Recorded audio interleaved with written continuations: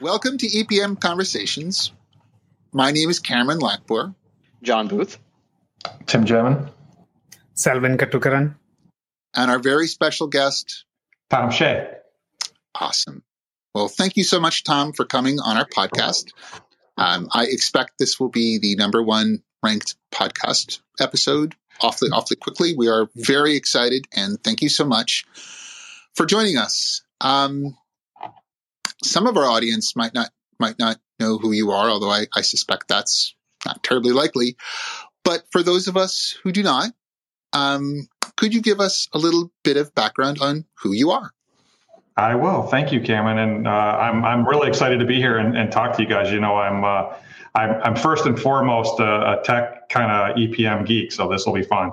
I'm Tom Shea. I'm the CEO of OneStream Software and one of the founders and original architects of the software. So maybe you could give us some background on how you got to where you are. You know, the journey and the path to what we do informs what we do. It's not just plop, here I am, the CEO of a successful CPM company. Give us a little bit of history about how you got to where you are today. Sure. Well, I started off. I always like to say I'm an unlikely entrepreneur, which I think a lot of times people are intrigued when you're an entrepreneur how you got there. And I started off as an accountant. Went to undergrad, got an accounting and finance degree, and started my career tracking towards wanting to be a CFO of a large company. And so the idea was, go and kind of do my time. I worked at Chrysler, United Technologies, ITT. And the thing that was interesting about that journey is I really started to learn what ultimately would be, what our current customers of the OneStream product do. So I think that's one of the things that was a key ingredient in at least the ability to understand and try to solve problems for large companies in this area was the fact that I spent 10 years in corporate finance. And I always claimed that I made every journal entry known to man while somebody was screaming over my shoulder as when would it be done, at midnight when we were trying to do the close. So, I've been there, so I sort of understand it. And but all that while, I will say, I sold my first software product when I was 22 years old. And I think I made $1 an hour when I did that. It's something I had talked about. I don't know how I even did this. It was something that my dad sort of told one of his companies that he worked with and said, "Oh, my son will write that for you," just because I had been tinkering with software for a while. And I said, okay, but I didn't really know what I was doing. And I guess that sort of started the journey. So while I was working my way up in corporate America, I was selling software products on the side, sort of one-off customized business applications. They were like job tracking software, a lot like you would see as a consultant. They were tracking, the first software that I was creating was tracking CAD/CAM designers' time against projects that they were doing here in the automotive industry. So I called the product Job Tracker. And that's sort of how I got started in software. So you spent that time, I think after about 10 years, I realized, well, wait a minute, I think I might have picked the wrong major and the wrong discipline, because what I really seem to be passionate about and love to do is create software. And in 1999, myself, Craig Colby, who many of you know, is one of my best friends, Jeff DeGreek, who's one of the other founders, we founded Upstream Software. And that really came from practicing making those one-off custom products, learning what I was doing all along that path that I was on in corporate America. I sort of saw, in the introduction to Hyperion in the mid-90s, I started to see all these things came together and really saw an opportunity to build that first company or that first product, which was called Upstream and is now called FDM, as many of you know. Were you once a enterprise admin? I actually was an enterprise admin for ITT. And the way that I became the enterprise admin, which is really, for any of us that go way back in enterprise, it's kind of funny. I won't say the individual's name, but we had hired a person that actually worked at Hyperion to come and take over Hyperion admin at ITT.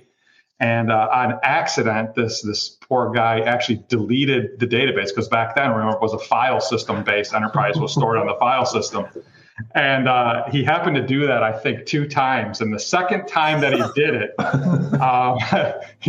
I was actually working as a financial analyst and was hoping to get on and this is really fateful, because if this didn't happen, I really should send him something, because if he didn't delete that database, I probably would have gone on to the SAP team, which is what everybody wanted to do at the time, because SAP is where the consultants made a lot of money. I think we had a $100 million project just in the U.S. at ITT to implement SAP, and I was just really, really excited to be a part of that system deployment. And this individual had deleted our enterprise database twice, and then all of a sudden, I got a call from the CFO. No interview, nothing. It was just basically the next day. I was in charge of Hyperion Enterprise. I was a user of it, but I didn't know much about the system. And the next thing you know, I was deploying it to 80. We had 80 instances of Enterprise around the world. We weren't using Citrix at the time, and we would have to package this thing up, and it was something else. And that's really what got me into Hyperion. And that would have been probably around 1995 or 1996. And then Citrix was coming online for many of us that can date ourselves back then. And that's when we started to deploy Hyperion centrally, Hyperion Enterprise. And that's really what gave me the opportunity. That's what gave the rise to the need for FDM. We realized, well, wait a minute, we need to load data into this one instance in a multi-user situation. And I started creating the software because of my interest in writing software to sort of make custom products to load customized database and data transformation tools to load Hyperion Enterprise. And I did that for a few years on a custom basis until I really got it refined enough to think about creating what became the product FDM. Wow. That's amazing.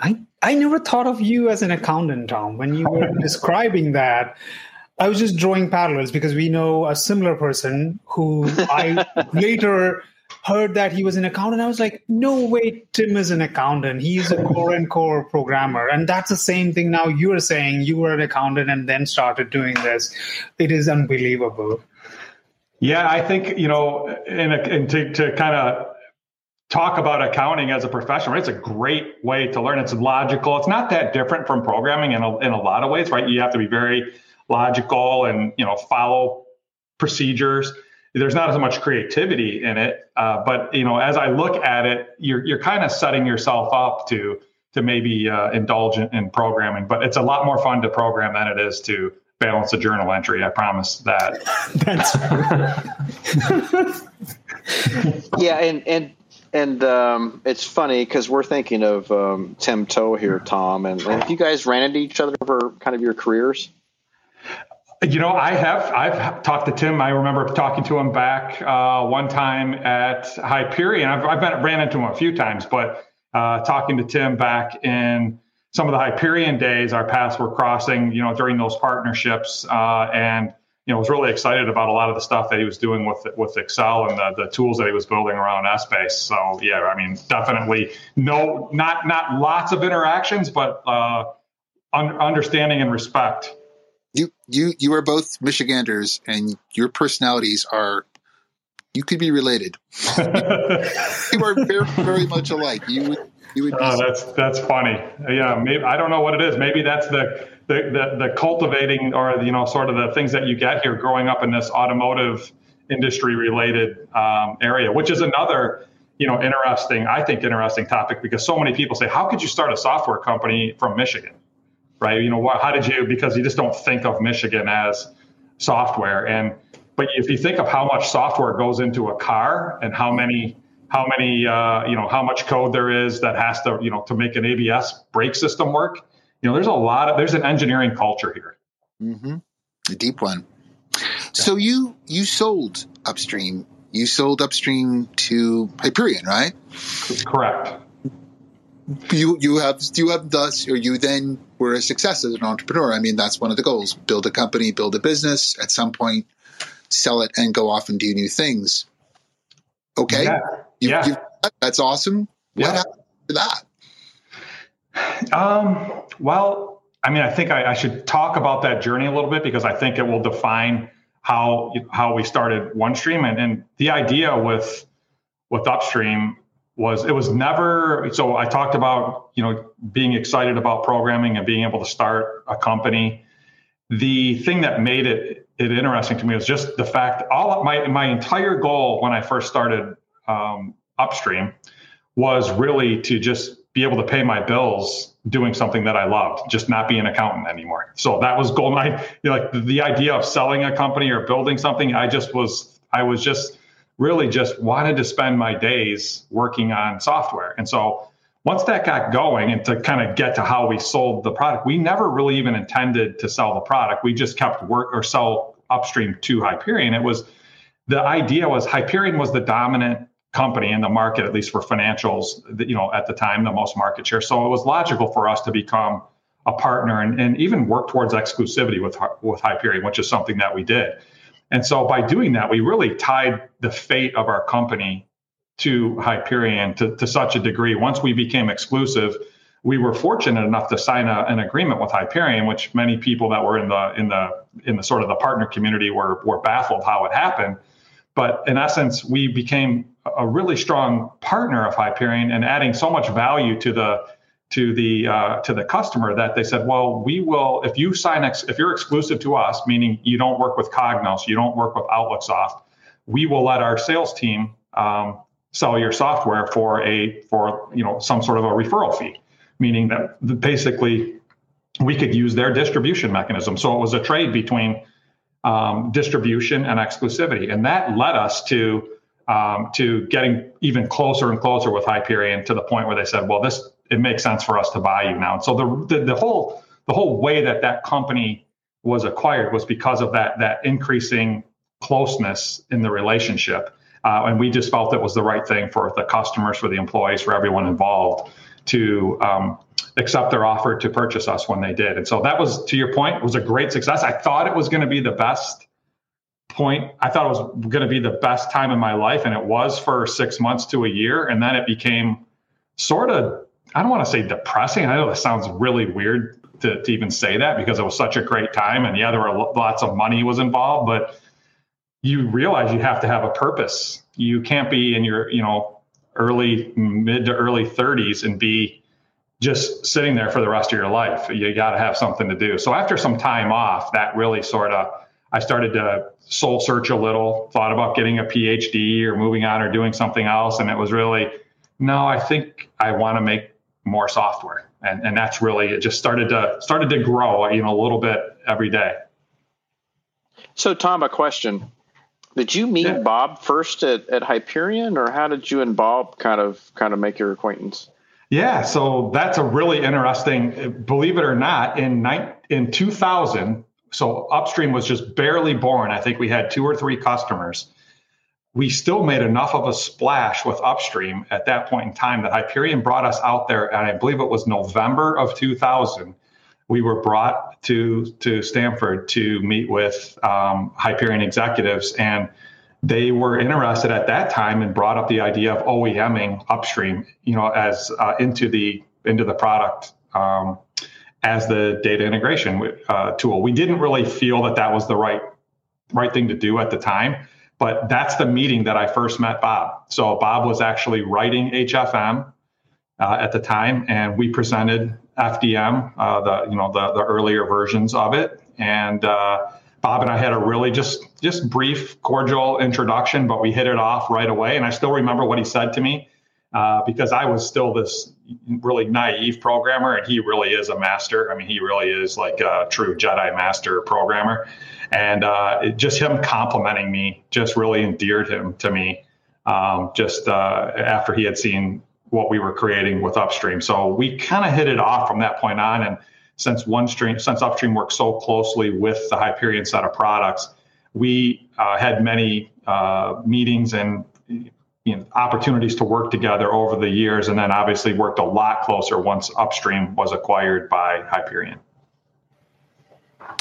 So Tom, a question on that part. Like when you have done FDM or Upstream, Bob has done HFM. When you started OneStream, how did that vision of platform came in? Is it because you thought, okay, we don't want to anymore create silos of products which serve a specific purpose? Was it something where you decided, okay, Is that you want to fine tune the product, or is that some misstep that you wanted to change? Or how did that notion of making it as a platform came? That's a great question. I think it really was an evolution in our thinking. Being so, as I mentioned, Bob was at Hyperion, and he had at that time was a vice president, had a lot of the financial products underneath him. So he was starting to see the spectrum of, well, this is what financial management is good at. This is what, go to the far other end of the spectrum, strategic finance.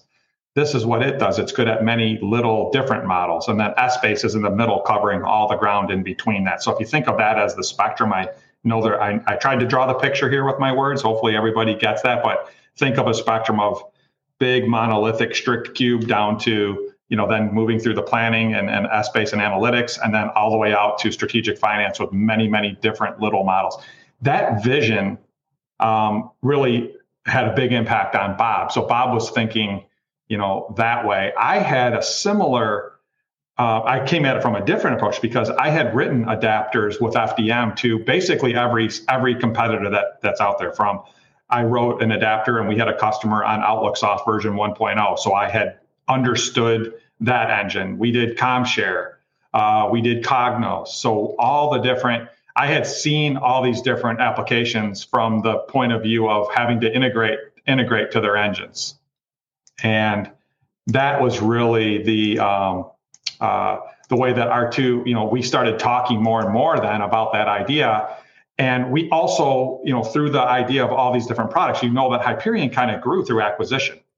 Great products. We were so proud to be a part of that. There's no way I could even be talking to you without being a part of that ecosystem and meeting all the smart people that were involved in it. But you realize when you're a technologist, and you started to see this in the sort of 2006, 7, 8, 9 time period when they were trying to formulate the suite, the System 9 concepts. A lot of the work was being done just trying to bridge the different technologies that were present in the Hyperion suite because of the acquisitions. And that's the thing. So if you take that point, sort of all those different technologies, the idea, and we've seen the good and the bad of the different products across that spectrum. My vision or my experience with the different products that were in the market, all the competing products. I actually was certified on Seagate Holos which was the analytic product of Business Objects. So I had a lot of different views. And so we got together and we said, what would the market really want? And the reason you might wonder, so from 2007 until we started the company really like 2010, 11, Bob and I really started working together. Why that big gap? When Oracle bought Hyperion, everybody thought that Oracle was just going to figure that out in terms of, we thought that they were just going to rationalize all those products into one, all the way to the ERP. And so we were sort of waiting to see what was happening. Did they have the same vision that we were seeing, that you needed to put this stuff together? So the whole idea of coming with the platform was watching that and seeing all these moving parts and also looking at what happened with ERPs. So go back to my time as an accountant. When I started working at ITT, pre-working on Hyperion, most of my job was fixing interfaces from payroll systems and purchasing systems that were blowing up the interfaces that we were trying to post into the general ledger. So different systems. We had PeopleSoft, we had a different purchasing system, we had a different AR system. They all had to make their way to the general ledger. And the same way of all these moving parts. So I was heavily influenced by that pain. And then what came with SAP or Oracle or the real integrated ERP. We felt that CPM, EPM had to rationalize like that. So you have a performance management audience. I imagine that all of our listeners know what OneStream is. Maybe you could give us a high-level overview of what the product is. We talked about the platform. We talked about your history in data integration, tying to lots of different systems and tools. But what is OneStream? The way that I think of OneStream is it's a collection of interrelated engines. What we tried to do is go from a suite-based approach that you see in that sort of had evolved with Hyperion, with SAP, with Cognos, where you had the different planning and consolidation types of products so when you really think about, let's stop for a second and say, what is the goal of EPM, CPM? The way I always describe it is that ERPs record data. So data is really the key term there. And CPM enriches that and turns it into information. So when you think of CPM, you really think of the idea that we need to take these data points and we need to use them to produce, statutory reporting views, management reporting views. Usually companies might have many different ERPs, so we need to rationalize different types of data, different views of data, and bring those together and then be able to plan for those in a consistent way. And then all sorts of additional management types of reporting. So what OneStream really is we started looking at what are the good and the bad of the different systems that were being used to solve those problems in a traditional CPM suite. And so our quest, which is not done and we keep working on, is, well, we want to solve the external reporting. We want to solve financial planning. We want to solve operational planning, which is definitely, growing. And we all know about Anaplan or different competitors that are out there. And you're really focused on very fluid, fast, flexible types of planning. And those are areas where we want to keep evolving our engine, our platform, in a way that when you own OneStream, we keep giving you more and more capability to solve the different problems that if you're a consultant, that your customer may have. We want to be out of the way. We once somebody has OneStream, we want to give you enough software and capability to solve the analytic puzzle and the data puzzles that you have, but then also give you the controls via workflow to make sure that users can properly feed information into those models that you're creating, the reporting and analytics, and the layer on top, so that a user can just seamlessly look at all the different types of data. And that's really what the vision is. And then also be able to extend the product through our marketplace. So OneStream is really a development environment as well, as I think some of you have experienced. You can code in it, you can create products in it. And that's, continuing to evolve that and fully realize it. That's to me what OneStream is. So a question, Tom, kind of diving into that more of I'll say maybe a strategic finance or a planning use case. It sounded like you were alluding to some changes or maybe a future roadmap that you're looking to maybe enhance that, or any thoughts there? Yeah, exactly. We are working very diligently on creating, I'll give you guys the scoop.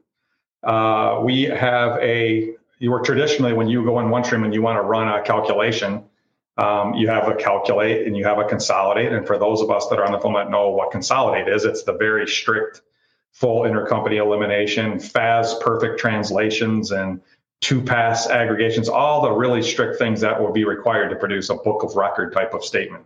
But when you're doing planning, a lot of times when you're doing planning, you want to just be able to do a fast aggregation, the old rack and stack term. So we're working, and we'll have some big announcements coming out this year where we'll be demonstrating that type of capability and even more flexibility. So different types of calculation algorithms, allowing us to have very rapid, more aggregation-oriented roll-ups versus consolidation-oriented roll-ups. You cannot see it, but I'm clapping my hands over here. Yeah, it is pretty exciting. Some big smiles here. Yeah. And well, to respond to that, the thing that we've always said, and what I tell customers is, we're trying to rationalize this for you. The thing that we've really tried to explain to customers is we don't want to just attach trinkets onto the side of the product. We really want to make sure that we're thoughtful on how we add features, so that when we come out with a new release, it just works and it's a new option, and it's done in a way that's as thoughtful as possible, in the sense that your learning curve to use it is low as well. And so that's why, I've tried to explain to some folks that have been using the product, or, when we see good ideas that come through our product management organization or through the ticketing system, that, okay, it'll take us a little while to think about it, but we carry this burden of, we don't want to end up with a compatibility matrix like a lot of our competitors have, where they partner for some feature, or they do something, they bolt something on. So that's the idea of the platform, is trying to maintain a low cost of ownership and a high degree of reliability, but consistently keep adding the features that the community is asking for. OneStream customers really like OneStream, don't they?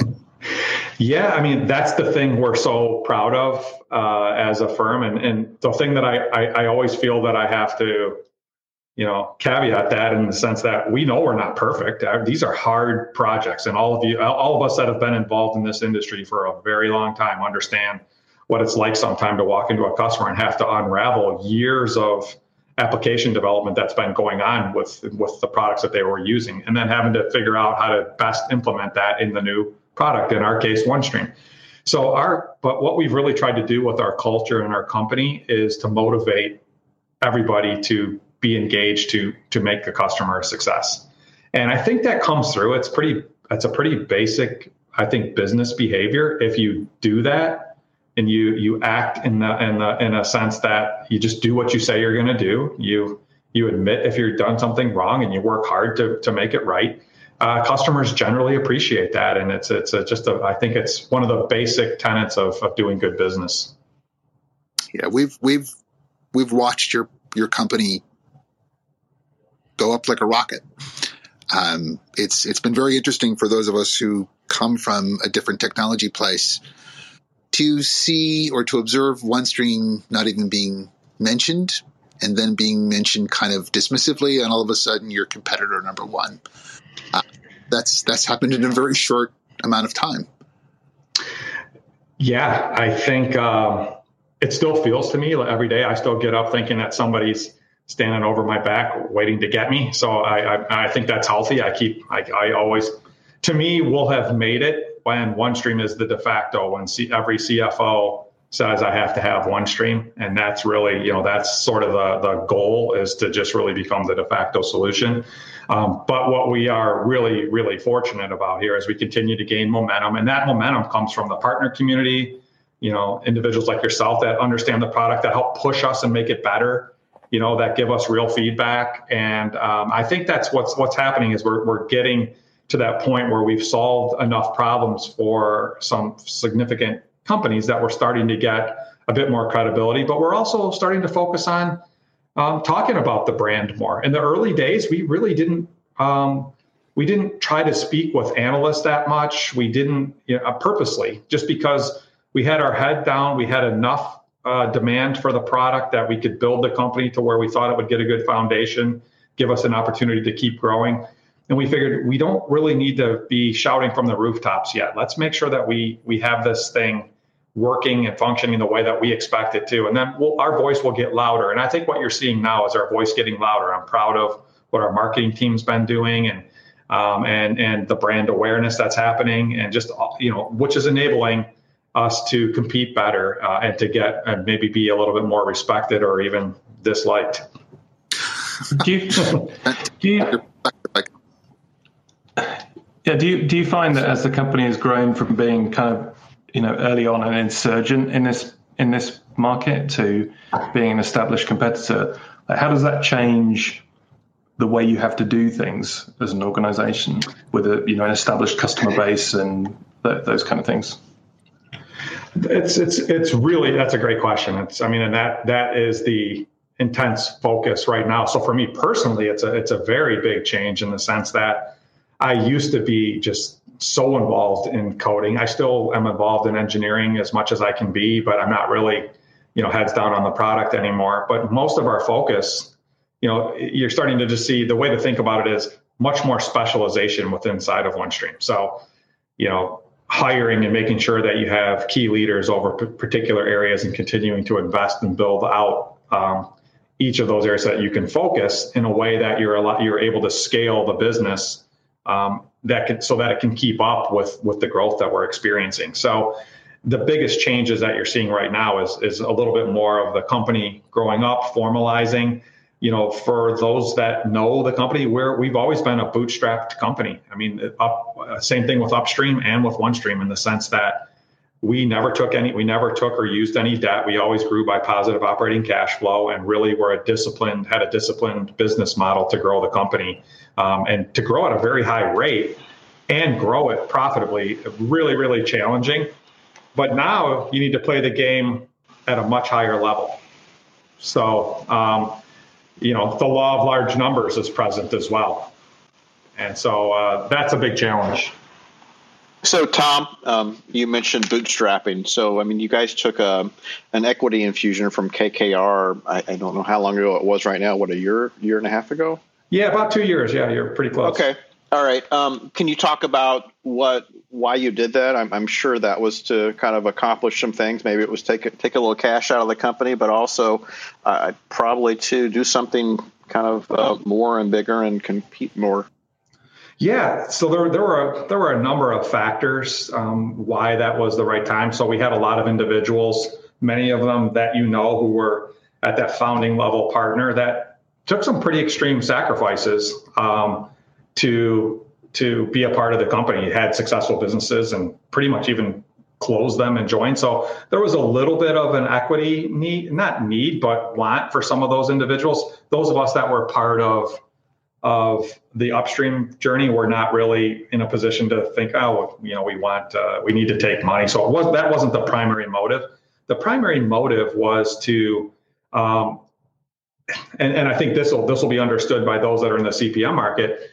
We sell to a very risk averse group of companies and to a risk averse customer, the CFO.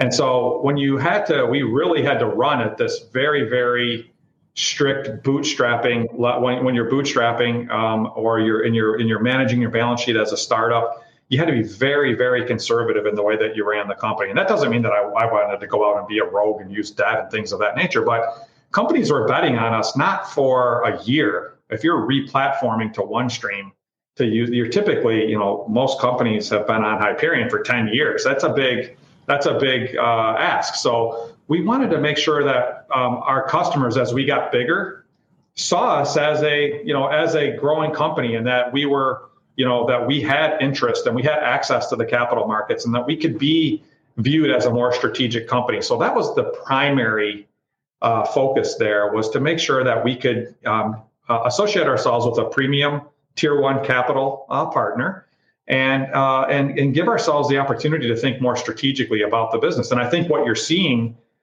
over the last 2 years is we've actually done that. That's where we've really been able to make investments in a way that we want to make them. We've been able to really seek great counsel regarding capital markets, regarding just the general management and scaling of the company, because of the experience that our partner, KKR has. And it's really worked out in a way that we hoped it would.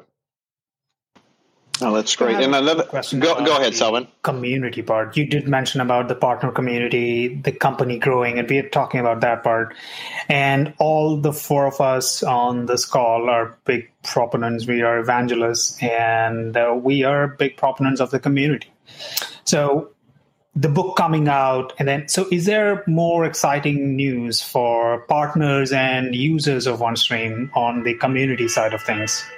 For sure. One of my biggest, and this goes to KKR, as I'm in board meetings now, one of the things that we talk about the most is, as we continue to grow the business and we continue to think about scaling ourselves, we also need to think about scaling the community and making the right investments to help the community self-scale and be able to get as much knowledge transfer and accelerate knowledge transfer, and make sure that we're giving you, the partners and everybody that's involved with OneStream, the ability to use it most effectively. So that's why we announced our certification program. We created OneStream Press.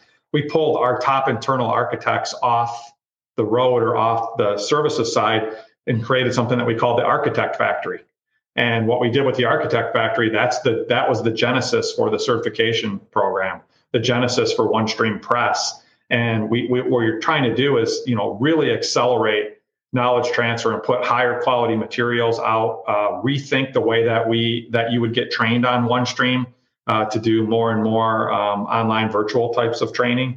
That's the focus in that community. And then also to allow you to distinguish yourself. If you're a real OneStream expert, to give you badging and give you the opportunity to show what you know about the product, or if you have an interest in becoming an author because you've done some unique solutions, to give you a venue to contribute and to establish yourself as a subject matter expert within the OneStream community. Those are the things that we're really focused on, and which is why you're seeing these announcements, and we're putting significant dollars and energy behind that. Could we return to the technology itself? Sure. Around this notion of a platform. So there are, if you think about how performance management tools work, there's source data, there's transformations, there's business rules with lowercase b's and r's that are applied against it.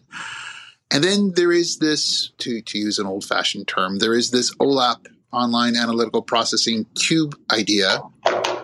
That happens in a bunch of different places within OneStream. I can create a dashboard that pulls data off of stage data, right? Source level, semi-transformed or fully transformed data. There's the OneStream XF in-memory cube. We now have access to columnar databases through BI Blend or through Analytic Blend. Kind of give us you could give our audience a feel for this broad scope and breadth of the tool and how it all comes together under one umbrella. Sure. So when we think, let's kind of think of where the genesis was, or we think about the core analytic engine, the in-memory analytic engine, and the unique technology that we created to give that as much flexibility as we can. We started with what we considered the hardest problem, just computationally difficult. When I say the hardest problem, that's no disrespect to Essbase or any other analytic tool. It's just there's a lot of business process or what we always call it financial intelligence that has to happen to produce consolidated numbers. So that's why you see so many planning companies, but you don't see very many consolidation companies because it's just really tedious and tough. So we knew we had to lick that first because our goal was to connect all the dots to the CFO. So once we had that, but we said, we can't just be a monolithic cube. When I say monolithic cube, think of, let's go back to the spreadsheet days before there were tabs. I'll really date myself, but I started with Lotus 1, 2, 3, right? And there were no three-dimensional spreadsheets. That was a big thing when that came out, and you could have tabs. What you used to do is make one giant spreadsheet and have sections going down, like if you think of scaling down the sheet so you don't impact formulas in one area with another. Well, then what happened? It came along and you had these tabs and you could nicely organize your spreadsheets the way we're all used to it today. When you think of extensible dimensionality, it's something like that, because what it allows us to do is to sort of partition and use different variants of cubes. But the way that engine is structured is it's very very high performance, very multi-threaded, a very sophisticated in-memory analytic engine, but it's also strict in the way that it's adhering to, you can use it for planning, but it's adhering to a lot of the strictness of all that financial intelligence. So over time, you mentioned the BI Blend engine. We said, well, we have some customers that want aggregations and want snapshot read-only views, and in columnar databases provided that opportunity. We were able to leverage a lot of our financial engine capabilities, our dimensionality, and produce some stored aggregations and provide a new variation on how you could use the data. And what we keep doing is just evolving. Customer use cases move us towards these solutions. And so if I were to look at that as a spectrum, what's in the middle is this aggregation that I talked about earlier. And so as I look at the evolution of the engine, where we see it going is just more and more flexibility, more options on how you could use the aggregation engine, the in-memory analytic engine, to do different variants of that aggregation process, not just consolidation. And so when you fill that picture all the way in, right, between consolidation, then aggregation, and then column stored index aggregation, you really are covering a lot of the problems that you would see or challenges that you would see in just about any customer. So just like you sort of see the iPhone that just keep getting better, right? The camera on the iPhone 12 is amazing, but it's still an iPhone. You still know how to use it. That's the way I see it. We're in this evolutionary phase where we have the engines. We know the major segments, the major engines in the product. The next release that's going to ship, I think next week, we added a new feature to the staging engine where if you don't want to store all the detailed data when you're transforming data to load the cube, you can do what's called a direct load, and it won't store the detailed drill down data. That's if you're not doing actuals and you don't need to have that audit, we can avoid saving a lot of data and give. So we're constantly evolving and giving new capabilities and new flexibility. As more and more customers are using it, we get more feedback on how they want to use it, and we keep adapting to the new workloads or activities that they want to do in the system.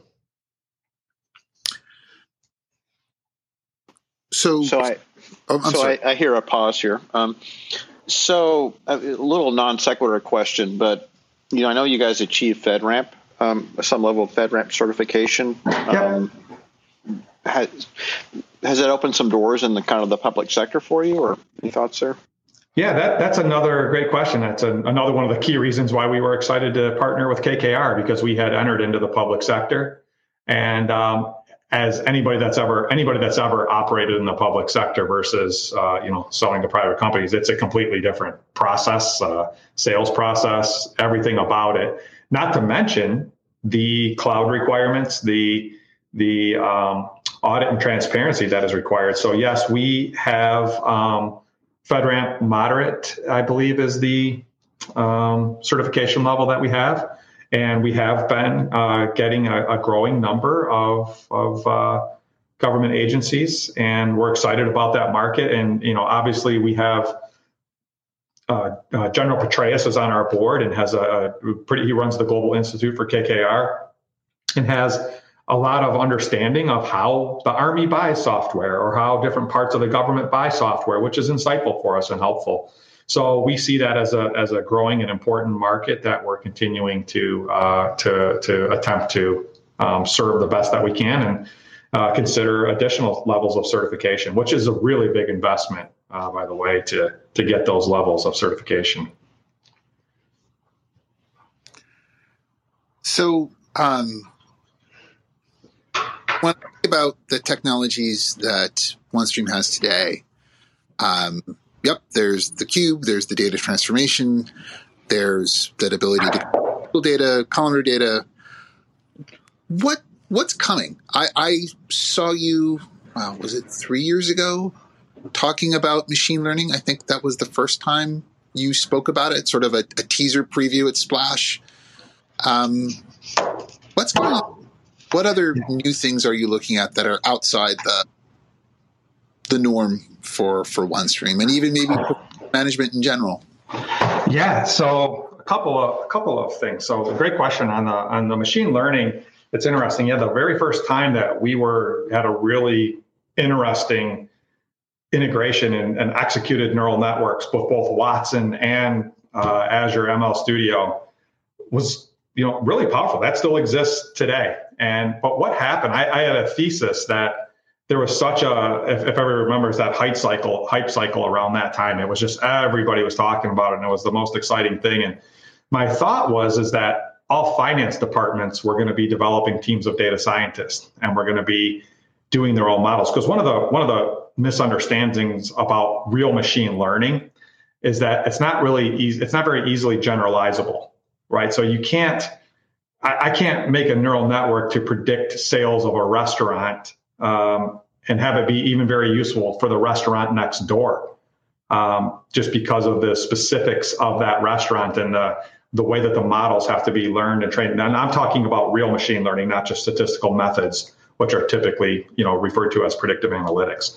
And so what happened in late 2019 was we sort of had the realization that, wait a minute, this isn't materializing. So we had a lot of customers that wanted to take our what we called ML123, which was our product that could do everything that I just said. And if you've seen the demo, it's pretty cool. It's pretty impressive.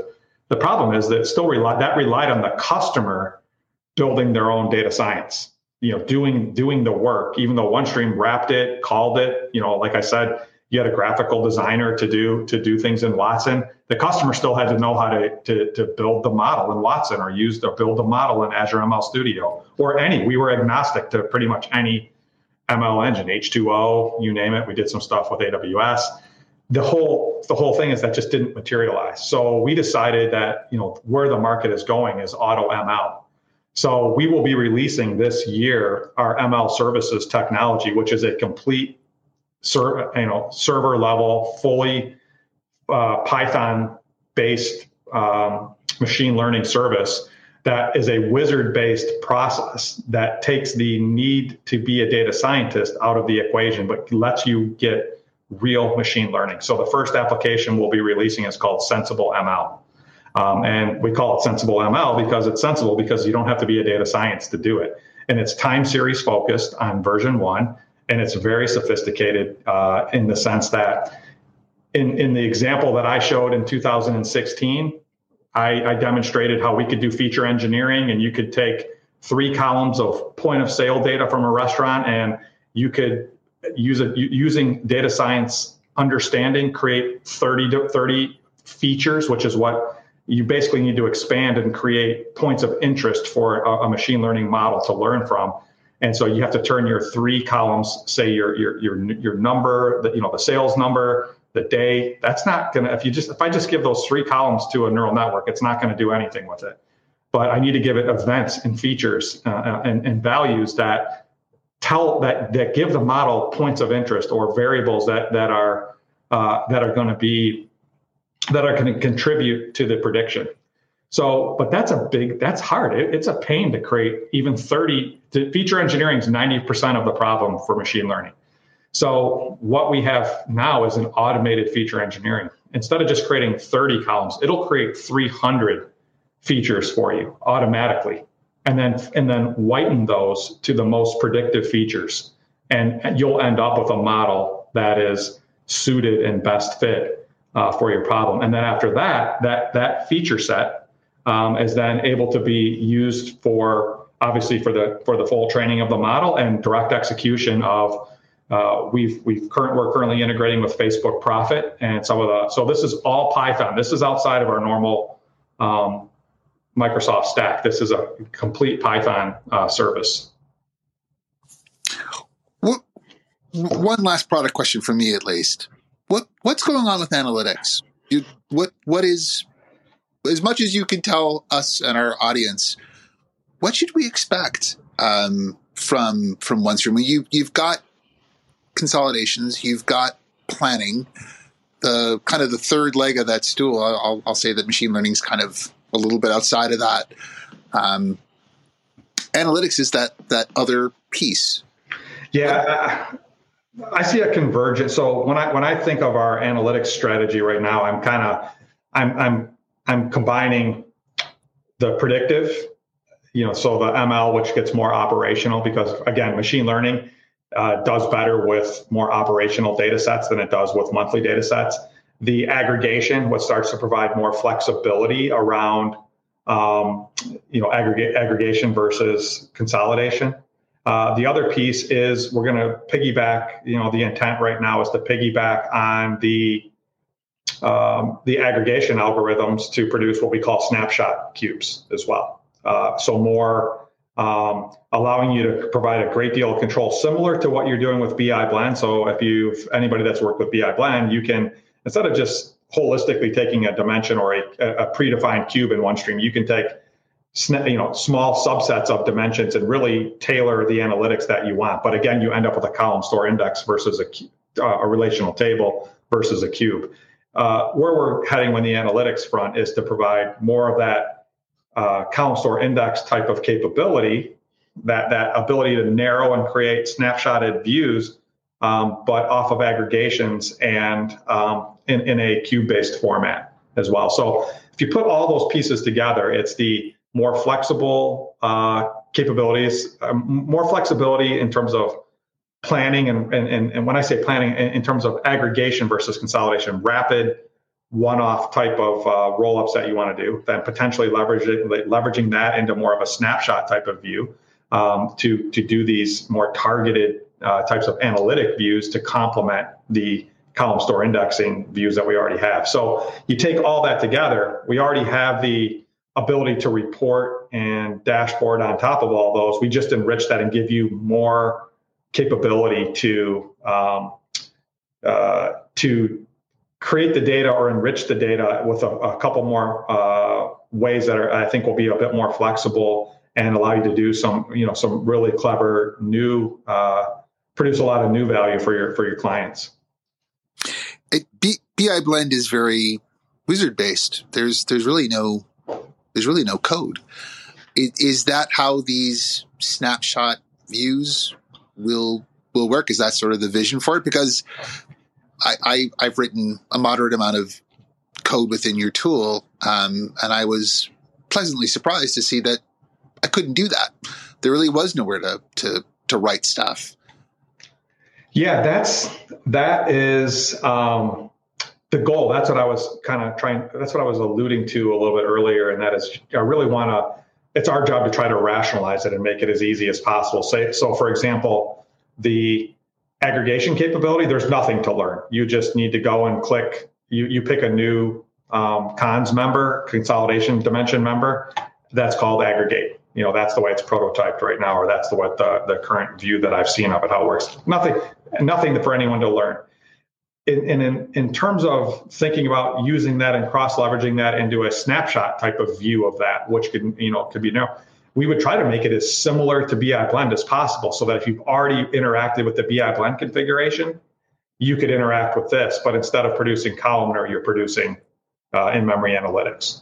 So that's what I mean by rationalizing, and that's where we look at it and we sort of scratch our head and say, well, how can we take this concept and move it, provide an additional layer of flexibility without really introducing an entirely new difficult concept to the user community or to the consulting community. So those are the areas I really just see, again, that is the evolution in the analytic framework for us, is more flexibility around the creation of different types of data.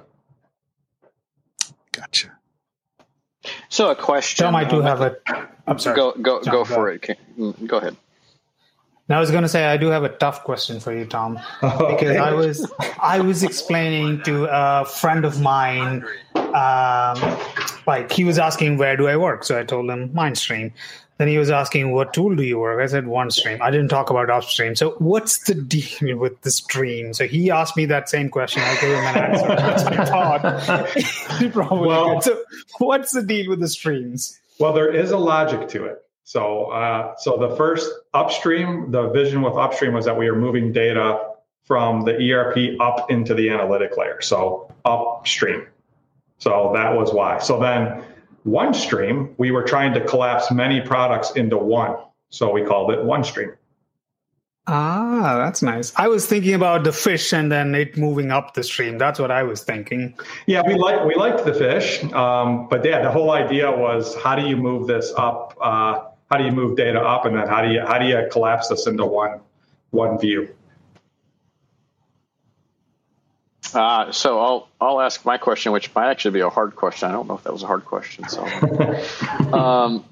so Cameron and I were talking, and I think one thing that would be really great here would be to kind of have some kind of meta language, kind of like MDX or even like S-based calc script, where you're kind of addressing the data in a cube, kind of all in one go, versus kind of more of I'll say a typical programming type of view where you're kind of doing for loops and things like that and kind of chunking through things. Have you guys talked about that at all? We have. In fact, I'm really giving you early. I've been personally working on a graphical programming language that I call OBBL, which is OneStream block language. And you can drag and drop and create, full, and I've made it a polymorphic language where it can write different languages as well. So it's not just writing, a VB.NET code. It could write C#, it could write Python. And those are the things that we plan to bring together is to embed into the platform a graphical. So don't think of Calc Manager. A block might be something that's specific to a calc. Think of a fully graphical programming language that you can really advance and speed up your time to value. It's my pet project. I'm so excited about it. I wish I could show you guys right now, but it's Christmas for me already. It's really fun. It's really a fun project. I'm actually going to try. It's for the first time inside of OneStream. I'm going to try to treat it like an open source project, so I have the base done. But I want to get a lot of engineers, rather than just like giving it to a team and saying, "Hey, here's the spec, here's what we want to write. I want people to sort of organically, take the foundation that I've created and contribute to it. And hopefully we'll come up with something that's really, the community will really enjoy, but it's exciting. It's neat. It looks really, I think you'll, when you get a chance to see it, it's really cool. Will we see Splash? I plan on it. Yes. But I don't want to commit yet. But since running the company is actually becoming a little bit bigger job than it used to be, I'm having less and less time to code. But yes, I plan to debut it at Splash. That will be fantastic. I mean, I'm sure you're going to find people like Sullivan and other really smart people out there that are going to contribute to something like that. So I think that's wonderful to kind of look at this from more of a, I'll say, open source or crowdsourcing kind of point of view. I think that's great if you can go there with something like this. Yeah, it's really exciting. We would like people to be able to extend it. And my goal is, we mentioned that machine learning services, right, is all Python. So if we want, part of that service, which is, again, something that we're interested in potentially doing here, is enabling some direct Python work as well. It'd be great to have this ABEL language allow you to forward engineer Python without having to know how to write Python or any other code to work within the standard platform. That is interesting. So you're saying instead of going with VB.NET, I could write C# or Python, and then OneStream will take it and then run with it?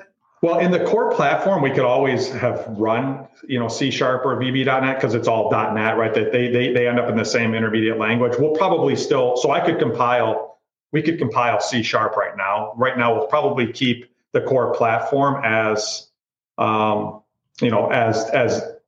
but the intent of the ABEL language, as I mentioned, is to be polymorphic, where the same structures, the same programming flow statements that you're dragging and dropping can generate VB, can generate C#, or can generate Python, or potentially even SQL. So the whole concept of this language is to give you a block-oriented language or construct. You still have to think structurally, but you're in it. So don't think of it as I'm dragging literally the lines of code that I want to write. It's like Scratch, right? Kids are, I don't know whether. Yeah, it's similar to Scratch. So like I looked at as Scratch, Blockly, and I don't know if you've ever heard of LabVIEW, which is what's used for programming Lego Mindstorm robots. I've done it. Yeah, so I do a lot of like hobbyist type of robot stuff, and the LabVIEW, which is more scientific programming, it better aligns. In fact, I even tried to sort of like think of it in the same way as how you use LabVIEW in terms of associating our engines as like a green block in the Lego Mindstorms world is an engine controller. So I have green blocks for our engine controllers, and it's that kind of concept where I think it aligns better to a scientific programming construct than it does to more of like a Blockly or a Scratch. This will fundamentally change how we implement and own OneStream. That's my goal. Like, it's really about mass adoption for the community. And the idea too is I'll still give you free form. One of the things that you'll find though about this type of programming implementation is, so I mentioned, just this hobbyist kind of robot stuff. It's good to a point to have the graphical, but then I still find myself getting to a certain point when I'm working with that where I want real code. Mm-hmm. I feel like I want to type.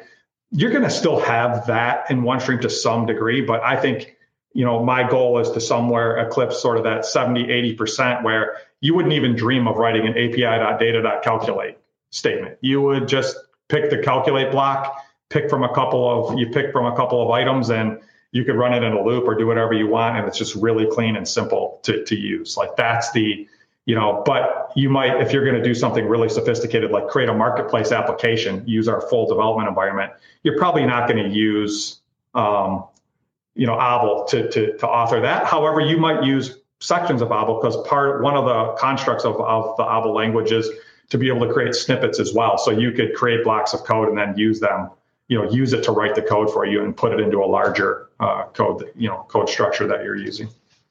I can't tell you which one excites me more, the aggregation or ABEL. Wow. Yeah, there's lots of cool things happening. I said I'm really excited to go to Splash this year because we have lots of really cool stuff, and I'm super excited about the machine learning engine too, because everybody thinks of machine learning just to also as like time series in terms of business, right? Time series prediction, where versus just traditional statistical methods. But we are also really excited about cluster and anomaly detection. And how would you use that in a business problem if you think about it, right? Most people, but think about a retailer that has stores all over the world, and maybe their stores have coolers in them as well. Maybe they keep refreshments and they have to maintain those coolers. How do you do your expense budget on that cooler? Well, if you can go and do clustering and anomaly detection, you can cluster your stores. You can let the algorithm cluster your stores by, is it a rural store, an inner city store? What's the square footage? How many coolers does it have? And it'll cluster those stores, and it can come up with your really good views on what the mean and median and what should the cost be to maintain this cooler every year. And these are your outliers. You have 20 stores that are like these other stores, but they're, instead of spending $10,000 a year to maintain it like they should, they're spending $60,000. Do you want to press a button and coerce them to the mean and force them to explain why they're so far off that level? That's really actionable machine learning versus a predictive side of machine learning. Wow. Well, you and your colleagues on OneStream and the community and your customers are really moving this product forward. This has been a fantastic, interesting, spectacular. I'll throw as many superlatives. Thank you. Thank you so much for being a guest on EPM Conversations. Thank you. And I'd like to thank you guys for really being so interested in, especially in BI Blend, as the whole product. But you guys, I really appreciate your enthusiasm for BI Blend, because that one's personal to me as well. Thank you, Tom. Thanks, Tom. Thank you. All right. Thanks so much. And all right. Thank you, our listeners, for tuning in to EPM Conversations. Goodbye. Thanks. Bye.